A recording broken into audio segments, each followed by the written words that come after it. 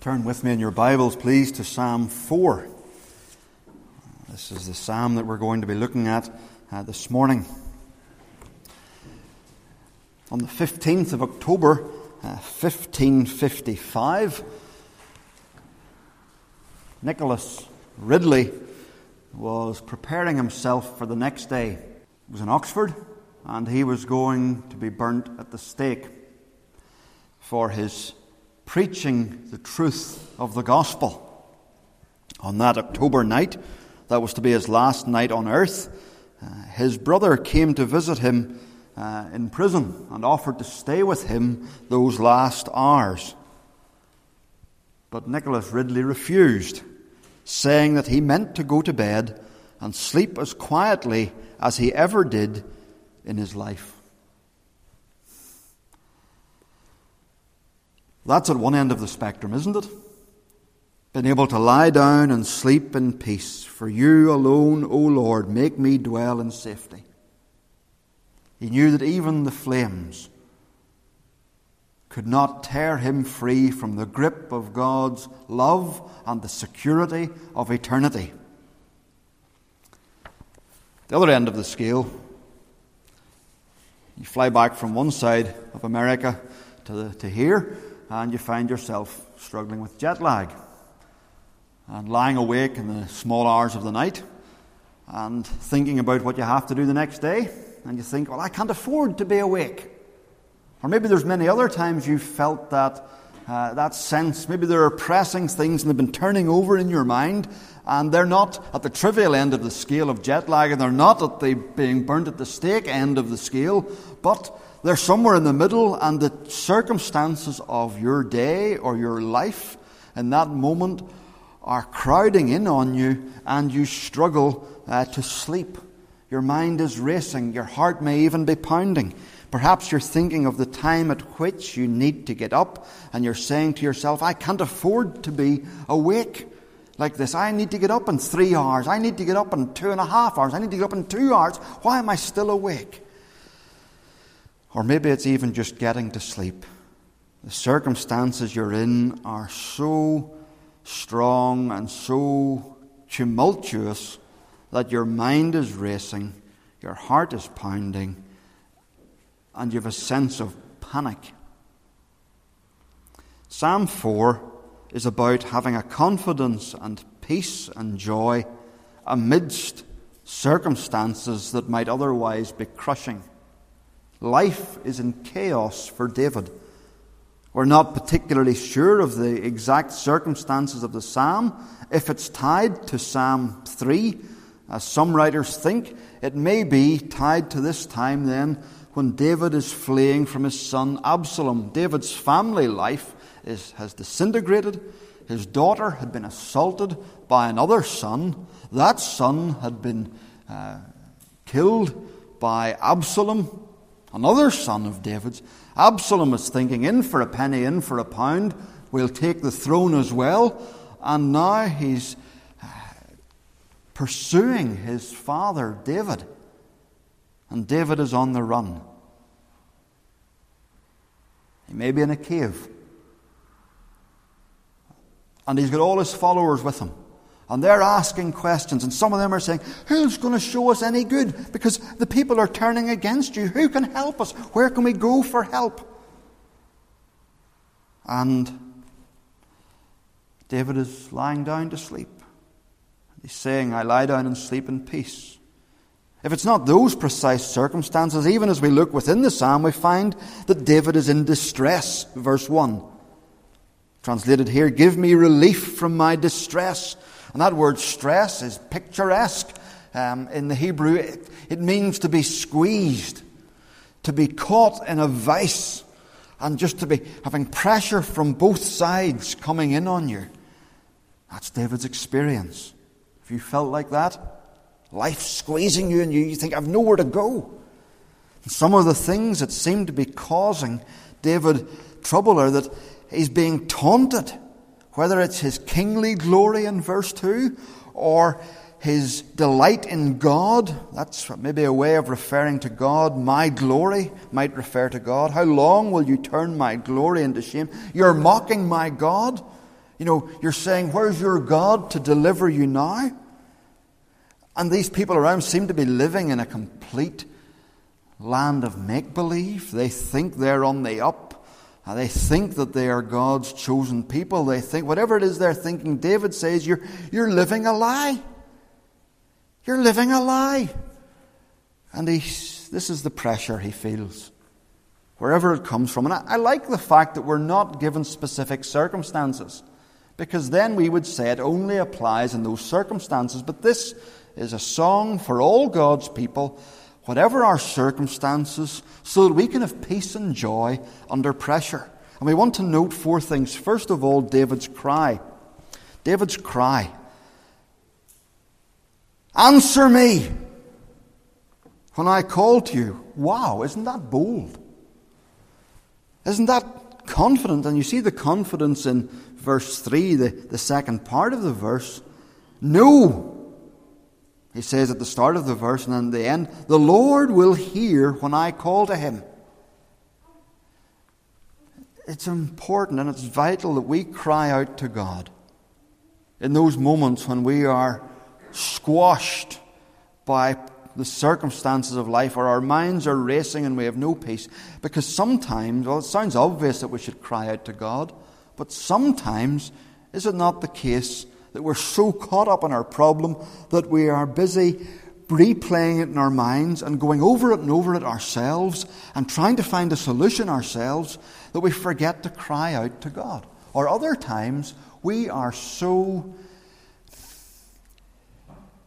It's been going on so long that we've given up praying about it and crying out to God for help. David says, cry out. Cry out.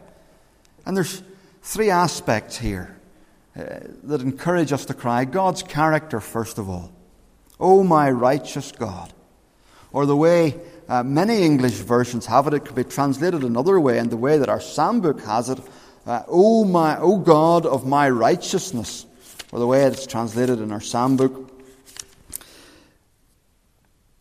God, yes, give an answer when I call, God of my righteousness. But it's really the same thing either way. David is saying, he's talking about a righteousness that God gives. God is both generous and just. What God demands, He provides. God is righteous and demands that we are righteous. And David says, oh God, you're the God of my righteousness. You have given me righteousness. And so God's character is both righteous and generous. And David comes to God and says, hear me, the God who always does what's right. Life is treating me unjustly or unfairly. Where do you go? Well, you go to the God who always will make things right for His people. And He is a God who gives righteousness. So that shows that He's generous. And if He has given us the greatest thing that we need, so that we can stand before Him in the day of judgment, how much more will He make things right for us? God's character. That should give us confidence. God's record should give us confidence. The next part of verse 1. Again, many English versions, in fact most of them, translate it slightly differently. The Hebrew can be translated 2 ways. Either give me relief from my distress, or you have given me relief from my distress. And that's the way our Psalm book has it. You have relieved me in distress. I think it's better to take it that way. David is basing his present prayer on God's past action. He's coming to God and saying, not only is it in your character, but it's in my history. You've done this before. You have set me, and the Hebrew again is wonderfully picturesque. It's saying here, you could translate it this way, you have set me in a large space when I was being squeezed. Dale Ralph Davis translates it this way. He says, in tight places, you made space for me. Not lovely. you experienced that?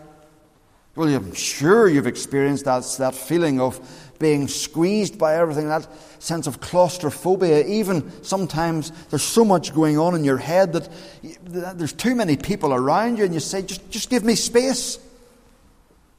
Well, David is coming to God and saying, God, you have given me space, not from your presence.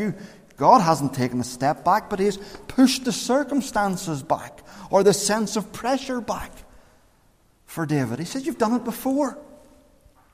Answer me again, he cries. I know you can do it. You've done it before. And then the third reason he has is not simply God's character, not simply God's record, but God's relationship with David. Verse 3. Know that the Lord is addressing his enemies here. Know that the Lord has set apart the godly for himself, and the Lord will hear when I call to him. He's saying, I belong to God. I'm God's man. I'm one of his people. I know he'll hear me. And it all flows out of that. David has confidence in his relationship with God, not because David is perfect, but because God has given David righteousness, the way, the means by which we can relate to God. And that we can come into God's presence and say, answer me. What right have we to do that? We're sinners. But God is my righteousness through Jesus Christ. And I've been adopted into God's family, and I can come to my Father and say, answer me. Lovely. David's cry. We can cry like this. We can cry like this. We should cry like this. Are you needing to cry to God in prayer? Be encouraged to do so.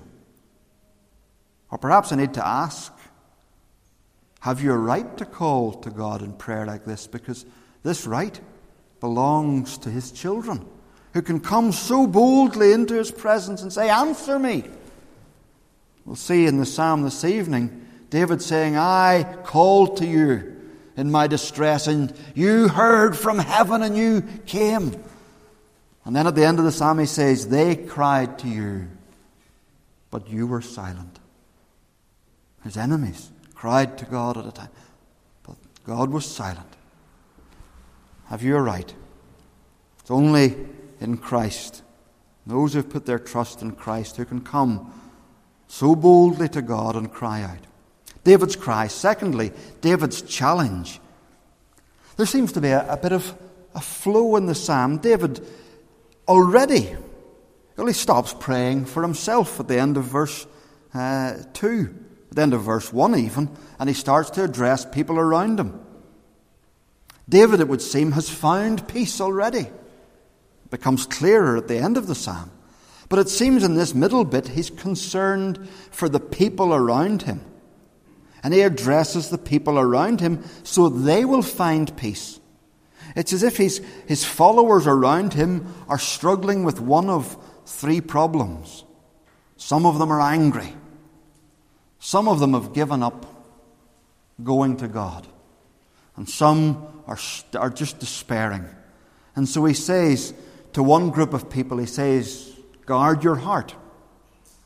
Guard your heart. David wants these people to have peace. So he says, guard your heart. He says, don't be angry. He says, in your anger, do not sin. He says, don't sin in your anger. There are things that we are right to be angry about. There is such a thing as righteous anger. And there are injustices and there are unfairnesses in life that we can be angry about. But sometimes that anger spills over into resentment towards God and bitterness towards people. And David warns his followers, he says, guard your heart. He says, when you lie on your bed at night, stop muttering to yourself about, I'll do this and I'll do that. And they said this and this happened. Do you find that happening? And anger boiling up like a volcano ready to explode? David says, guard your heart. In your anger, do not sin. When you are on your beds, search your hearts and be silent. It's a way to peace amid circumstances that cause us trial. He turns to another group of people in verse 5. And he says, keep worshipping. He says to one group of people, guard your heart. To another group of people, he says, keep worshipping. Offer right sacrifices. Some sacrifices were to deal with sin. But it was much broader than that. Offering sacrifices was how you came to God. You came and you offered sacrifices for sin. You offered sacrifices for thank offerings. You offered sacrifices for fellowship offerings. And I think what David is saying is here is some of the people have given up coming to God in worship. And David says to them, keep worshipping. Have you experienced that? Sometimes in pressure, another Christian comes to you and says, well, how are you getting on in your Bible reading? And you say, well, I've stopped. How's your prayer life? Well, I haven't been praying. And David says to his people, keep worshipping. Now, they had to go and offer sacrifices, and they had to do all of that. We're to keep worshipping. We don't have to offer the sacrifices. But we are to keep coming to our God in worship, in confessing our sin, in thankfulness, in spending time with Him. And that will help bring us peace and joy under pressure. Keep worshipping. And then he turns to a third group of people. Or it may be the one group of people who have all three problems. Who knows our hearts? And he says to this group of people, he says, trust God's way. Trust in the Lord, he says. Trust in the Lord. A word to the despairing. Keep trusting. David's perhaps in a cave being hunted by his son. And people are saying, oh, how can this possibly turn around? Everyone's against us. David says, keep trusting. He says to you this morning, keep trusting. No circumstance that isn't for your good will come to you. No circumstance has happened to you that won't be redeemed if you're one of Christ's people. Do you see what he says? He doesn't actually say trust God's way. He says trust the Lord. The God who has tied himself to his people by promise, by covenant. The God who has tied his reputation to rescuing his people and redeeming them and working everything for good. He says trust him. There's his challenge. Perhaps we need reminded, not simply to cry out to God in prayer, but we need reminded of these challenges. Or perhaps we need reminded of the confidence that can be ours as we trust God, as we keep relating to Him, as we don't let our circumstances overwhelm us with frustration or anxiety or resentment or bitterness or anger. And thirdly, we see David's confidence. David's confidence. David has confidence where many others are despairing. Verse 6, many are asking, who can show us any good? And David is confident. Again, there's three things. He's confident of abundant favour. Abundant favour. Look at what he says in verse 6. Let the light of your face shine upon us, O God. Again, it's vivid. The imagery is of going in to see an emperor. And you don't know, will he receive you with favour or not? Imagine Esther going in to see Xerxes. And she goes in fear and trepidation. She's wondering, will he hold out the scepter to me? Will he turn to me and will his face be thunderously dark? And will he look to me with a glare and say, what are you doing here? Or will he turn round and his face light up? And will he beam with delight and hold out the scepter? That was Esther's fear. And David is saying to God, let your face shine on us. And he's not just praying this. He's quoting back to God what God promised. God had said to Aaron, my people, You're to tell them that this is how my face is to them. The Lord bless you and keep you. The Lord make His face shine upon you and be gracious to you. God had said there. And you're to tell my people that's the way it is. And then how does it go on? The Lord turn His face towards you and give you peace. I'll lie down and sleep in peace, David says. Because this is what you do for your people. He's confident of God's abundant favor. He's confident that God is a God who pours out His delight on His people. That His face shines on His people. That He keeps His promises to give peace to His people. You will keep in perfect peace, Isaiah would say. Paul would hear God say, my grace is sufficient for you. David had confidence in God's delight, that God's face would shine upon him. Are you convinced? If you're a Christian this morning, are you convinced that God delights in you? Are you convinced of that? Think on that in your bed this evening. The circumstances of your life might say to you, how could God delight in you? But you and I are not good at reading circumstances, but we are good at reading the printed words on the page. Zephaniah 3:17. The Lord your God is with you. He is mighty to save. He will take great delight in you. He will quiet you with His love. He will rejoice over you with singing. Are you convinced that God delights in you? Second thing, in David's confidence, he's confident of abundant joy. Verse 7. You have filled my heart with greater joy than when their grain and new wine abound. There will be some this week who will be celebrating their Leaving Cert results. And they will be celebrating, and it will be the happiest moment of their lives.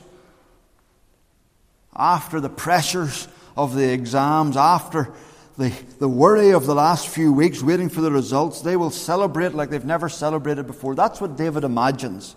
It's the imagery of harvest time. They've been tightening their belts for a number of weeks. And then they can eat to excess and enjoy it and feast. And joy is overflowing. And David says, I can beat that. I've got joy that beats your happiest moments. And he says this on the run, in a cave, in the midst of his trouble. Because we have something that our circumstances can't take away. And David doesn't say, you will give me joy, but you have filled my heart. Oh, we know that there were times he lamented and cried out to God. But there were still the roots in his heart of the tree of joy that he could go to and pluck the fruit of joy from and eat that fruit, because nothing can take that away. You have given my heart greater joy. How has God done that? In our salvation, in our relationship, in our adoption, in our justification, in our promised glorification, in the certainty of all of these things. We are His. And He is our loving sovereign who works all things for the good of His people. We can have abundant joy. And that gives us hope. Are you convinced of the joy that is yours? Oh, it's easy for that conviction to disappear. 2 bad days and it's gone in my life. Half a bad day and it's gone in my life. Come out and find a flat tire and the joy is gone. No, it's not. The tree's still there. But I need to stop looking at the thing that brings the sorrow and go to the tree and eat the fruit of joy. because God has given us reason to rejoice that nothing can take away. And He has promised about the hard times in Psalm 90 that we can have confidence for as many days as He has afflicted us, He will make us glad. In fact, it's as if Moses was trying to think of the fairness of the thing. Well, Lord, we've had so many hard days. Give us so many happy days.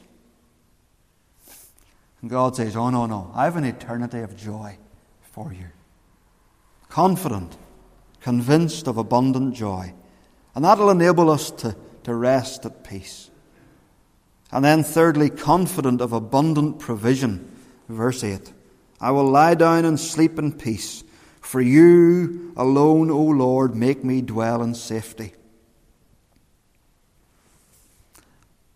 It's not just protection. I think it's provision, because what keeps us awake, it's not just worry about safety, it's worry about 101 other things. How will this work out? How will that work out? What about this? What will I do if this happens, and then that happens, and then the other? And David says, I'm away to bed. And I'll take whatever sleep comes. This isn't necessarily a promise of sleep. This is a promise of God's provision so that we can lie in peace and take the sleep that God gives without having to worry. It's as if David's saying, I don't need to worry. I don't need to be anxious about my circumstances, for He only allows what is for my best. So I'm going to sleep like Nicholas Ridley slept the night before he was executed. Are we convinced that our God abundantly provides? One of the things that struck me on holidays is that we really ought, if we don't write it down, we ought to log them in our minds, the ways God provides for us. I've said it before, but I have to say it again. God's providence is astonishing. Sometimes it's really clear. Sometimes it's much harder to see.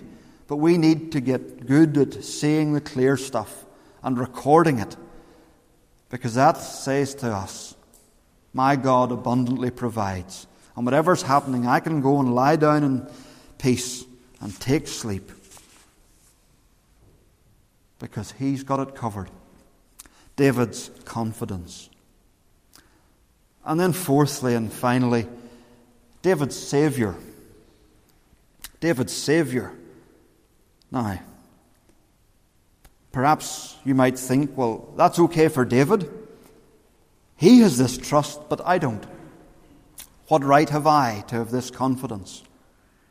Well, before this was David's song, this song was written by the Holy Spirit for Jesus Christ. It's His song. He knew what it was to have His glory derided. He knew what it was to be mocked. He knew isolation. He knew what it was for people to lie about Him, to be deluded. He knew what it was to call out, "Answer me!" And yet, He says to us, I know the delight of my Father. I know that there is a joy to be had that is far greater than any feast this world provides, because I have tasted that joy. And He knew what it was like to sleep. Put his head on a pillow in a boat in a storm. While His disciples panicked that they would all die, He slept, not simply because He was really tired, but because His Father had the storm under control. And He wasn't going to let His Son perish. His Father had it under control. He even could lie down with his head on the tomb's pillow and sleep in death, confident that his Father would raise him. You say, oh, that's okay. David had trust and Jesus had trust, but how can I? That's fine for them, but what about me? Well, I want you to think of one moment as we finish in Christ's life when this psalm proved untrue. And maybe you say, now I've got you. This psalm isn't always true. That's right. There was a moment in his life when he cried out, "Answer me, O God!" And heaven was silent. There was a moment when he said, "Sorrow has overwhelmed me to the point of death." There was a time when he had nowhere to lay his head because he was up all night being betrayed and being whipped and being beaten and being mocked, and his glory brought to shame and put on trial unjustly and beaten again. And then that whole night just kept on going until the next day when they nailed him to a cross and they mocked and taunted him. And he says, my God, why have you forsaken me?" And the light and the delight of the Father was hidden from the Son. And the light of his face was cloaked in darkness at the cross. Why? So that we could say that second line, "O God of my righteousness." God the Son became you and me. He took your unrighteousness and my unrighteousness on himself on the cross. And he cried out and was unanswered. And all his joy was gone. And his night was shattered. So that for us, we would have righteousness. So that we could cry out, "Answer me," and God would answer. So that we would have a joy that no trouble could take away. So that we could lie down and sleep in peace. You see, he stepped into our shoes so that we could step into his shoes. He sang our song of abandonment, of sadness, of that sleeplessness, so that we could sing his song of the Father's delight, of the Son's joy, and of peace. David's Saviour, this is his song, and it's your song if you're one of Christ's people. Because of Christ, you can say, "Answer me," with all the right of the Son of God. You can look forward with confidence to the face of God shining on you with all the confidence of the Son of God. You can have joy, the Son of God has. And you can lie down and sleep knowing that God will provide for you as much as he would provide for his own dear Son. Is that not astonishing? And whatever sleep comes, we can lie down in peace, knowing that our loving Lord has it all under control. Sometimes it can be hard work to bring our minds to that point, but that's why we cry out to God, "Answer me when I call, O God of my righteousness." And if you're here this morning and you haven't yet put your trust in Christ, there are things you might be angry about and you want to blame God for, but instead of that, you need to heed David's words and offer right sacrifices, not of your good behavior, but of Christ, and come to him and say, "Will you be my sacrifice? Will you be forsaken so that I can be heard? Will you take my sorrow, my eternal sorrow, so that I can have eternal joy? Will you lay your head on the pillow of a tomb so that I can lay my head on the pillow of your Father's lap so that I can have peace?" If you don't know Christ, will you do that today? Let's pray. O Lord God, we come to this beautiful psalm that is filled with such incredible things. a startlingly bold approach to you that is not arrogant or rude, but it is the heartfelt cry of a child to a father. Thank you that you allow us to do that. And we come to the wonderful conclusion at the end that has such great riches piled up for your people. And, O Lord God, we praise you and we thank you. And Lord, we pray that you would help us in those times when we're overwhelmed, when our minds are fixed on what is close to us, that we would see your character, what you've done in the past, and that we would call to you, O God, the one who has supplied righteousness, so that we would find peace and joy. We ask it in Jesus' name. Amen.